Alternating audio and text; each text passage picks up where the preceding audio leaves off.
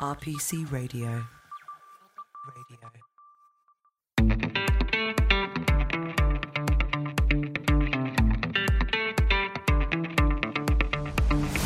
Hi, and welcome to the Work Couch podcast, your fortnightly deep dive into all things employment. Brought to you by the award-winning employment team at law firm RPC, we discuss the whole spectrum of employment law with the emphasis firmly on people. My name is Ellie Gelder. I'm a senior editor in the Employment, Equality and Engagement team here at RPC, and I'll be your host as we explore the constantly evolving and consistently challenging world of employment law and all the curveballs that it brings to businesses today. We hope by the end of the podcast you will feel better prepared to respond to these people challenges in a practical, commercial and inclusive way. To make sure you don't miss any of our fortnightly episodes, please do hit the like and follow button and share with a colleague. Following on from part one of our mini-series on business protection, where we explored how to deal with the departure of a senior executive and how post-termination obligations operate in reality, today we're going to take a step back and we're going to explore how to achieve an age-inclusive culture, in particular by supporting and retaining older workers who may be re-evaluating their working hours but don't necessarily want to leave the organisation altogether. And we'll also look at how businesses can use their talent, their experience and knowledge to mentor and guide the next generation through the ongoing challenges that businesses face today. Age inclusion is set to be a key priority for people teams, given the UK's ageing workforce and the government's drive to boost the numbers of older people in work.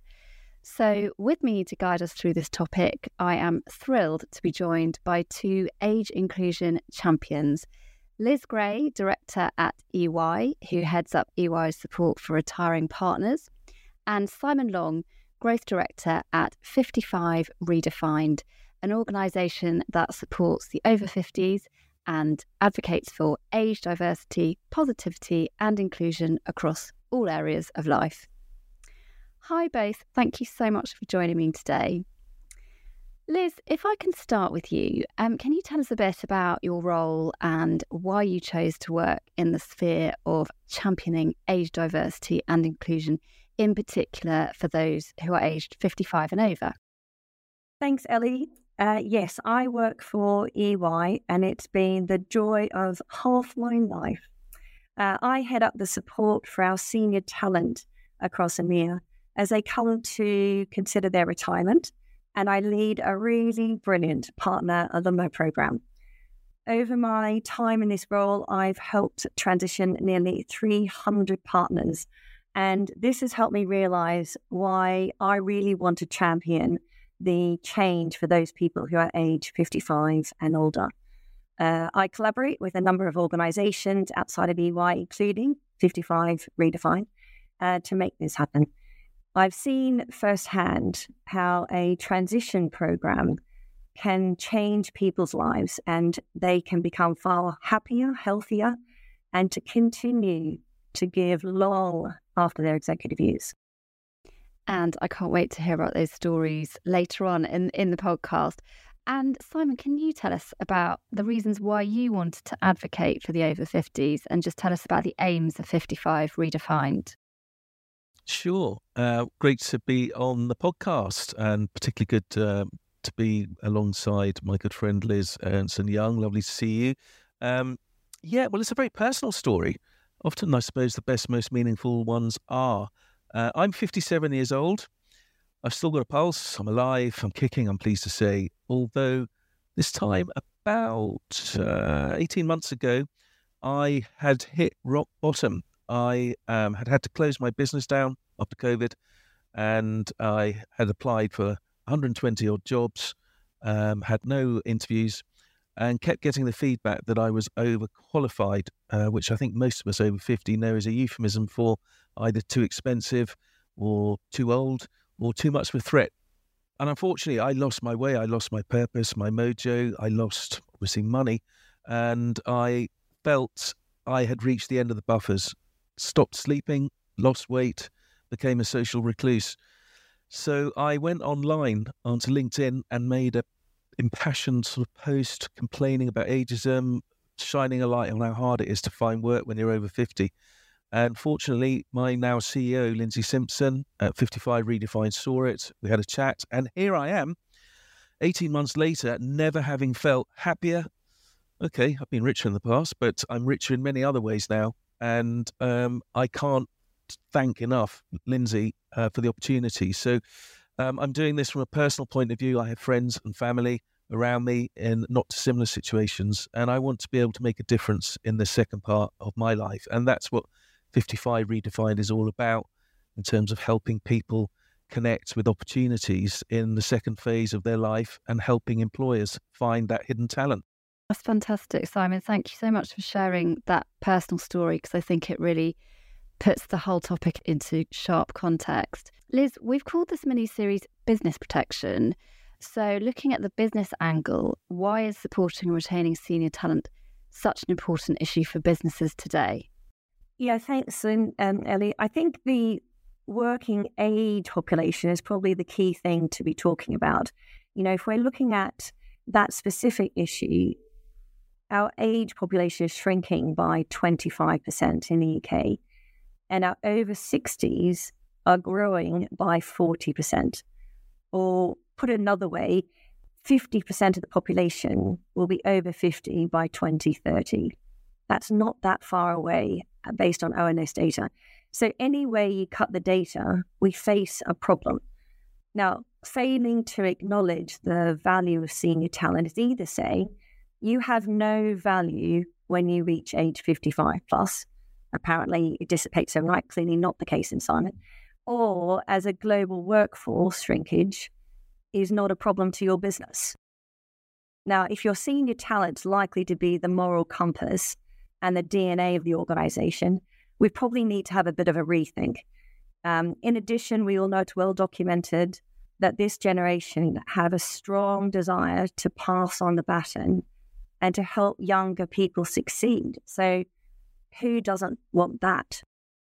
You know, we also know that older workers have lived through a few storms, and not unsurprising, when you talk about multi-generational teams, efficiency and enhanced productivity are some of the key reasons why employers want to retain their senior talent. Absolutely. And I think it feeds into that sort of wider concept of everybody has a unique voice, and it just feeding in those different perspectives is always a good thing. Simon, from your perspective, what are the risks of businesses dropping a ball here and failing to support and retain their older workers? That's a great question. Well, the good news is with Liz and Ernst & Young, we've got a wonderful example of how to do this well. But for the majority of businesses, the issue of an ageing workforce is a bit of a mystery in many ways. What to do about it, how to create a multi-generational workforce, what the benefits of that are, what the business case is for that. So I think the risk is that we, as a society, as much as employers, risk a sleepwalking really into a disaster, a nightmare, where the combination of an aging population, as Liz said, cost of living crisis forcing people who've retired to come back into work, or people who have retired and realise, crikey, we're living longer, I've got another 30 or 40 years ahead of me, means that we are going to need to adapt our workforce, and we're going to need to embrace the best of our older workforce with an increasingly less well-supplied younger cohort. So those are the risks really. But in terms of stats, and I'm glad, Liz, that you referred to some, in addition to what you said, I think it's stunning that by 2050, we're going to have 2 billion odd people aged over 60 on this planet of ours. That's a pretty sizable sum. And that in the UK, closer to home, we're going to be, I think it's 31 million by 2041, according to the Office for National Statistics. So the plate tectonics at work and in society and demographically are shifting. And if businesses don't get a grip on that, then however good their strategy for 10 years down the line is, if they don't have an age strategy, they simply will not have a growth strategy. So, Liz, a whole host of pretty fundamental reasons why businesses need to take action now to tackle the issue of age exclusion. but I just wondered where do they start? So can you tell us how your team at EY are taking steps to bring about meaningful change and how you're embedding that age-friendly approach? For context, Ellie, a traditional professional services business model is a pyramid structure, both in age and in grade. So professional services as a sector may not have a high proportion of older workers, but we should take credit for being the training ground for senior people across most industries. That being said, we really do want to make some meaningful change here, but there is much work to do when you've got that type of business model. So I'm a bit of a giver. So a couple of things for me, 3 in particular. So for our senior people, we're pioneering work with our partners many years before they leave the firm. And I really want them to leave being confident. My mantra being, I want you to change from saying, I'm a former EY partner, to I am. And this means that we're reframing the way that someone in their 60s or older are involved in a multitude of opportunities. And they are creating a new role model for generations to think about, well, what does the word, ghastly as it is, retirement mean when you finish a full-time executive role? The second area is around something new and groovy I call the EY Ambassador Program. It largely costs you no money. We give partners 2 weeks additional holiday, or should they want to use it, for their personal development, in the year before they retire. And then we get it back pro bono in the year after they retire. The firm wins because we get to retain this strategic, brilliant mind guiding junior people, and the partner gets access to a huge array of benefits, but most importantly, they're reconnected back with the business and an area of their interest. For example, we had a partner who launched a new product in the UK, and as part of his ambassadorial role, he supported his successor to take it out to Europe to great success. That, I think, is an area where most businesses could really consider engaging in a flexible way this great resource. Now, the third area, which is my gift, is something that is way beyond my role as a partner supporter. But the third area is really around how EY is investing in HR policies to retain our talented older workforce at all grades. So an examples would be we now offer all people 10 days care leave. Now, that could be used for grandparent responsibilities, family emergencies, maybe injury. We are getting individual £500 wellbeing allowance. And also there's really great financial planning webcasts which are focusing on the practical actions people should be taking at this stage of life. I love those. So many practical ways that you can help people. So Simon, how is 55 Redefined getting the message out there to businesses about age inclusion? Great question. Well, through a number of ways, really. The first is by building up an unrivaled bank of data about workforce planning, about intergenerational work, about the trends that are influencing the different age cohorts as they come into and out of work and progress through careers, what their motivations are as we age. So first, it's data and enabling our clients or just the wider community to understand what is really shaping this world and workplace that we live in. After that, it's about awareness. It's about how we help leaders and their teams understand why building an age-diverse workplace culture is beneficial. Because at the end of the day, it's lovely to do this from a moral point of view, but we know, and the evidence supports this, that an inclusive multi-generational workforce is generally more productive, more cohesive.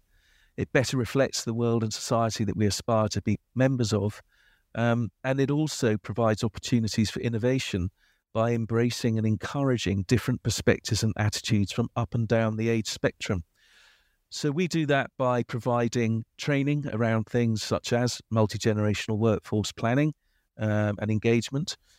So too around age bias and discrimination, just to burst the bubble of some of those stereotypes that we are all prone to have at times, but are particularly prevalent with regard to ageism, perhaps one of the last isms. And then we also work with our employers and candidates alike through an age diverse job board supported by recruitment attraction campaigns targeting often passive candidates who may not even be aware that there are people out there looking for their skills, who value them and will embrace them with a structured learning and development program. And then last but not least, we offer an accreditation program so that clients can go out there and vote with their feet, demonstrate that they are committed to a charter that embraces age diverse working practices and policies, and also enables them to demonstrate to their suppliers and customers that they care.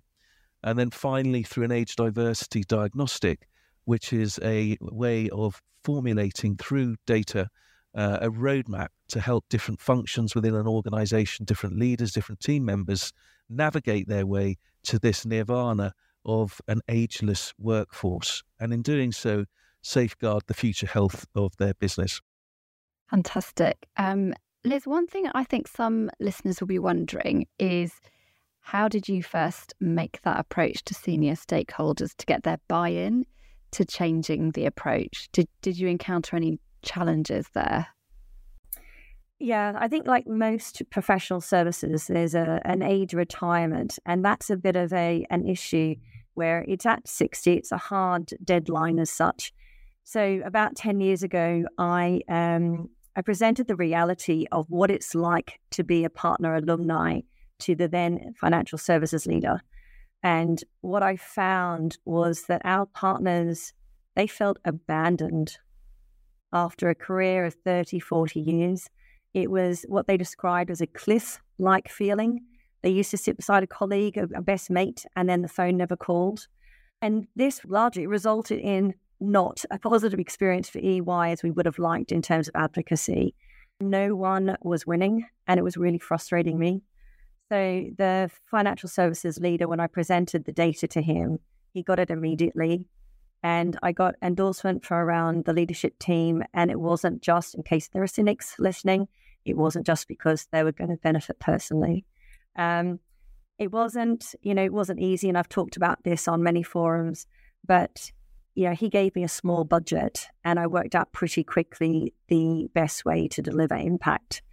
So I started with a training program, preparing partners for retirement psychologically, thinking about the options. You've got time, you potentially got money, you've got so much in your kit bag.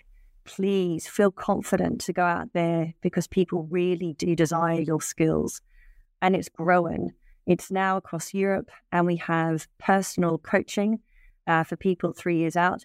Note, if you are not going to pay for it, people probably aren't going to advance it themselves. So think about that investment. But now we place people on charity boards. We've got people mentoring startups. We do webcasts all before they leave the firm. So they're upskilled and feeling confident with the I am mantra clear in their mind. But largely, they have reframed their future. I know personally how much enormous value they place on the program as alumni. And already for those who are looking for a dollar sign, we are starting to see results, but it's not about that. It's about the really good feeling they have about themselves due to what the firm invested in them. So it's really changing how they see themselves as they approach that retirement age. And I'd really like to hear about the impact that your program has had on your people. So starting with those who would ordinarily have left the business to retire. So tell us about those stories. Yeah. So that sort of feeling of a cliff, I sometimes refer to them as now giving them a parachute, a bit cliche. But, the idea of actually now I can travel until I land of where I want to be is just such an empowering thought that I might be free flying for a little while. But looking back over 10 years of data, less than 40% of the partners who are leaving the firm were doing anything, applying their skills and experiences in a commercial manner. And now we have over 90% of partners Now, a couple of examples, and if anyone is listening and I don't mention you as my example, I was going to put you next, I promise. But I've got a partner who retired from the firm, and he founded an organization whose purpose it is to change the lives of 50 million voices globally who are unrepresented in the workplace because they stutter. His personal story and the conviction for his charity inspires so many people, especially those who are on our training course, to go and do something really wonderful. He makes me so proud as an EY alumni as to how he lives his life with genuine purpose and grace. There's another partner, and he attended the training course, and he decided, I want to contract with a firm 3 days a week and balance his client work with his multiple passions outside of work, including music. And in the 18 months since he's been doing this, he's only gone and launched an album. For me, his experience is a model, and he's been able to de-risk his life, throw himself into his client work, working flexibly, which is important, but making most of the things that really make him smile. And I talk to partners ultimately about weaving their new superhero cape. Like, it's not an EY we cape, it's now their own cape. And that's the power of what we try to instill in people. I love that sort of removing of risks, which hence the parachute analogy, and just finding a bit more about your own identity, having been just perhaps defined by your work. It's brilliant to hear those stories. And what has the response been from those people who are benefiting from being mentored by those senior colleagues? Oh, an easy one. I mean, you can just look down the corridor, the smiles. I mean, there are dozens of people who've been promoted to partner, having been coached by alumni, or, you know, when they've come out of a pitch and you can see that it's been the wisdom of someone who's been an alumni that's helped them. Or only last week, we had a startup who got the next round of funding, given the current market, pretty remarkable, due to an EY alumni's mentoring. And again, you know, our ambassadors are helping partners in their businesses. And one in particular I'm thinking of, his business has almost doubled through the really critical challenge that he's received. And I am genuinely so grateful for the time that our partners, our senior talent, give to try and help solve some of these really difficult problems and give their perspective, because they just have so much to give. Absolutely. That's so great to hear. Simon, let's look at some sector-specific considerations now. What do you think the challenges and opportunities are for the legal sector when it comes to age inclusion? Yeah, well, quite a lot of the challenges are frankly common across sectors, irrespective of the discipline. But just before I answer that, listening to Liz there really triggered a couple of thoughts. The fact that you're placing a premium on lived experience is wonderful to hear. We carried out, as 55 Redefined, a survey this time a year ago to ask what the motivations were of the over 50s with regard to work. Some people would imagine that they're going to say things like money, job title, location, but the reality was somewhat different. The number one thing motivationally was flexibility. So your point, Liz, about that partner who wanted to work on 3 days is really well made, and it resonates. Also, big motivation was purpose. So again, you're reflecting that in the programs and experiences of your partner. So that's brilliant to hear. And then thirdly, it was around the opportunity to give rather than take, because for much of our lives, particularly with building a home, it's about how much you earn, what your job title is, and so forth. So those motivations are all shifting. With regard to law, the legal sector, I think, well, let's get this right. I think it's 12% of law firms only have got a specific age diversity policy in place. But don't worry, you're in good company, because most of the sectors are similar. That's from the Law Society report. It is worth saying, however, that things like age-related cases of discrimination, you've only got to look across at the States, are rising at a worrying rate. So there are implications with regard to the type of client needs that you as a law firm will need to address, increasingly involving reputational or economic risk. I think also things like partners typically being older and there being set periods at which they're expected to leave the firm can become real issues, not least around the institutional knowledge. I liken this to somebody being a bit like a library, and that when that person with those decades of experience leaves, a library burns down or a hard drive is ripped out of a laptop. So how do we ensure that hard wiring happens between the cloud and all of that knowledge? So other things clients may like to see a mixture of people on the other side of the table when pitching, reflecting different ages and backgrounds. That may well also help with the referrals that the accumulation of contacts and networks can obviously result in. And I think perhaps also technological innovation is something to be aware of. I mean, we know about AI and automation, but they require a blend of soft and hard skills. So I think there are a number of things that need to be looked at, and specific roles, mentoring, the sharing up and down the scale of experience and know-how, and developing initiatives similar to Ernst & Young that value and celebrate the expertise of your older lawyers, whilst also providing opportunities for them to learn from the younger cohort coming into the firm. So those are just a few of the thoughts that come to mind. Yeah, I like that idea of sort of that reverse mentoring and learning from each other about different perspectives. And you touched on the impact of AI. I mean, how will that impact that sort of aim to support and retain senior talent? Oh, that's the old holy grail question on everyone's lips, isn't it? If I had a pound for the number of times we hear about AI and the way it's going to create an existential threat to humanity, I'd be a wealthy person. But let's try and bring it down to earth. I mean, there's no doubt that AI, I suppose that the stock answer is there are opportunities and challenges, aren't there? Positives and negatives. But as regards your question about retention and supporting senior talent, I think it can make a really positive impact, particularly the way in which, for example, in the legal sector, particular tasks can be automated, freeing up senior folk to focus their time and attention on value-driving activities, relationship building, and so forth. But you need a balance. I think it will allow legal professionals to focus on the more complex and strategic work without having to get stuck in the weeds of the detail, because that can be left to our friends at AI.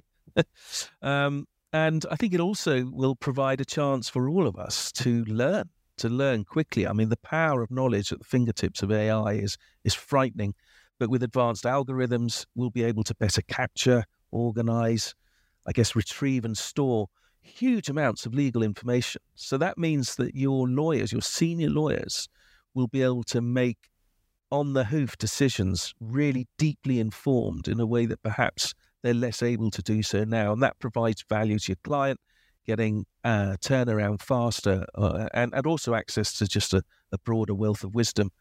But I think finally, it should be seen as a support, not a replacement. So I think in conclusion, I would say that there is the power to support senior talent, but it can also produce greater efficiency around knowledge management and decision-making. And I think ultimately it's all about getting the balance right and not being afraid of it, but embracing it and putting the right practices, processes and protocols in place, plus training to get the best out of it. Absolutely. Liz, what would you add to that? Well, you talk about embracing. We had a dinner the other night on AI, clearly the only thing that people want to talk about. And so I read that the World Economic Forum had this amazing statistic that AI will replace, wait for it, 85 million jobs in 2025. And it's going to make available in the same year 97 million jobs. Really interesting. So being a bit of an auditor, we're sort of in a good position here. However, it is a bit of an inflection point, right? So if AI is going to change our lives, and undeniably it will, I still think that, like Simon, senior talent are actually potentially the big winner here, right? So AI doesn't have the ability to do a number of things that our senior talent can do. We talk about, client focus and value driving. Also the thinking outside the box, the recalling the lessons learned, which we've talked about before, Understanding human reasoning. I mean, that's a big one, right? How to then sell, how to do the critical thinking. And for me, the big one, which is emotional intelligence. Ultimately, we are all social animals. One basic and undeniable need for humans is the need for emotional connection with each other. So AI may try and mimic the human intelligence, but, the emotional intelligence, I think that is the superpower of this, seasoned professional. So finally, can I ask you both, what would be on your wish list for supporting and retaining your senior talent going forward? So Liz, what are your plans for the future? Okay, so wish list. Flexible working, Simon and I have already discussed. So let's assume that's in the good employer box. What would be the next thing I'd put on my wish list to retain senior talent?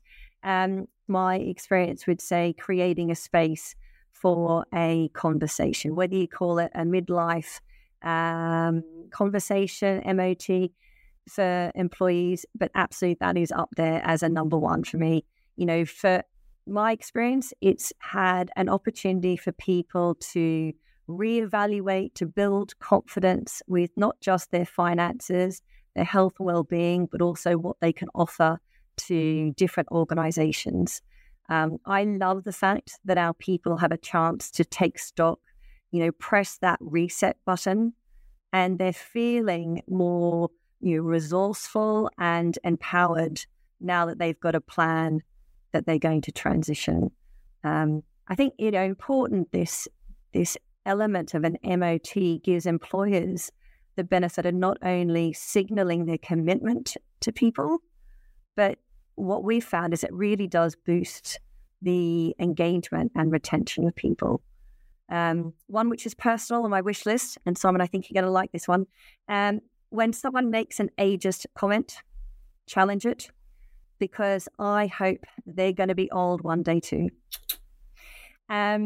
So plan for the future. It won't surprise you. I want to drive a campaign that challenges senior talent to reimagine their futures. I love this. There's a German colleague, and she said, take out an IKEA paper ruler, hold it at your age, and it's likely it's just over halfway.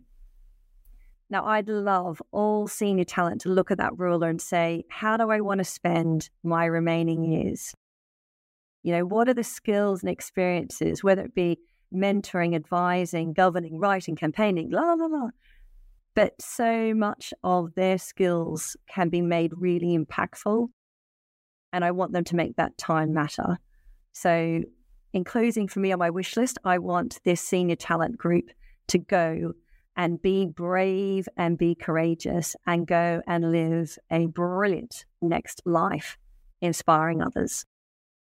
Really inspiring words, Liz. It's just giving people that space and time to actually think about that, isn't it? And Simon, what would be on your wish list? Well, firstly, Liz, those were wonderful words, and it had the hair standing up on the back of my neck, I must say. So hats off to you for that. I think it's bound to be a number of things, isn't it?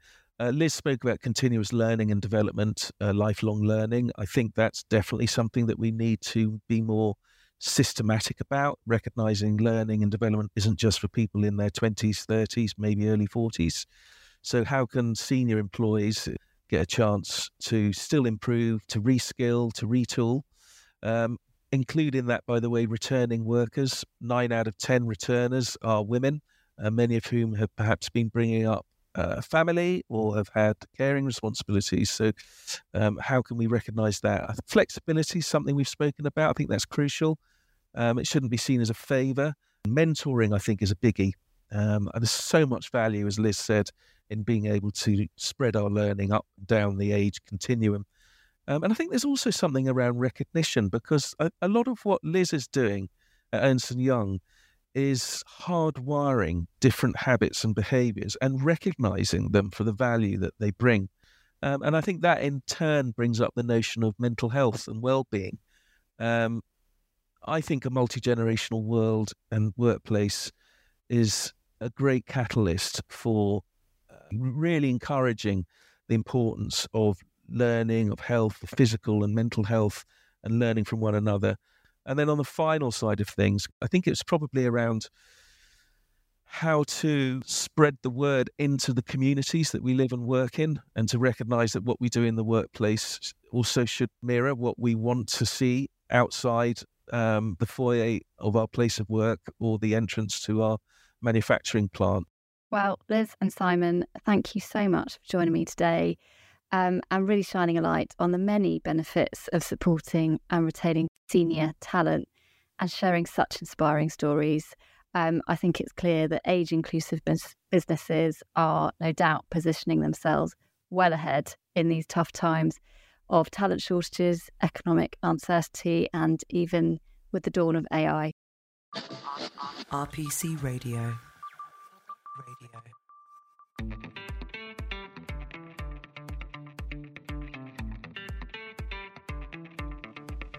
If you would like to revisit anything we discussed today, you can access transcripts of every episode of the Work Couch podcast by going to our website, www.rpc.co.uk/theworkcouch. Or if you have questions for me or any of our speakers, or perhaps suggestions of topics you'd like us to cover on a future episode of the Work Couch, please get in touch by emailing us at theworkcouch@rpc.co.uk. We'd really love to hear from you. And finally, if you enjoyed this episode, we'd be so grateful if you could spare a moment to rate, review and subscribe, and please spread the word by telling a colleague about us. Thank you all for listening, and we hope you'll join us again in 2 weeks.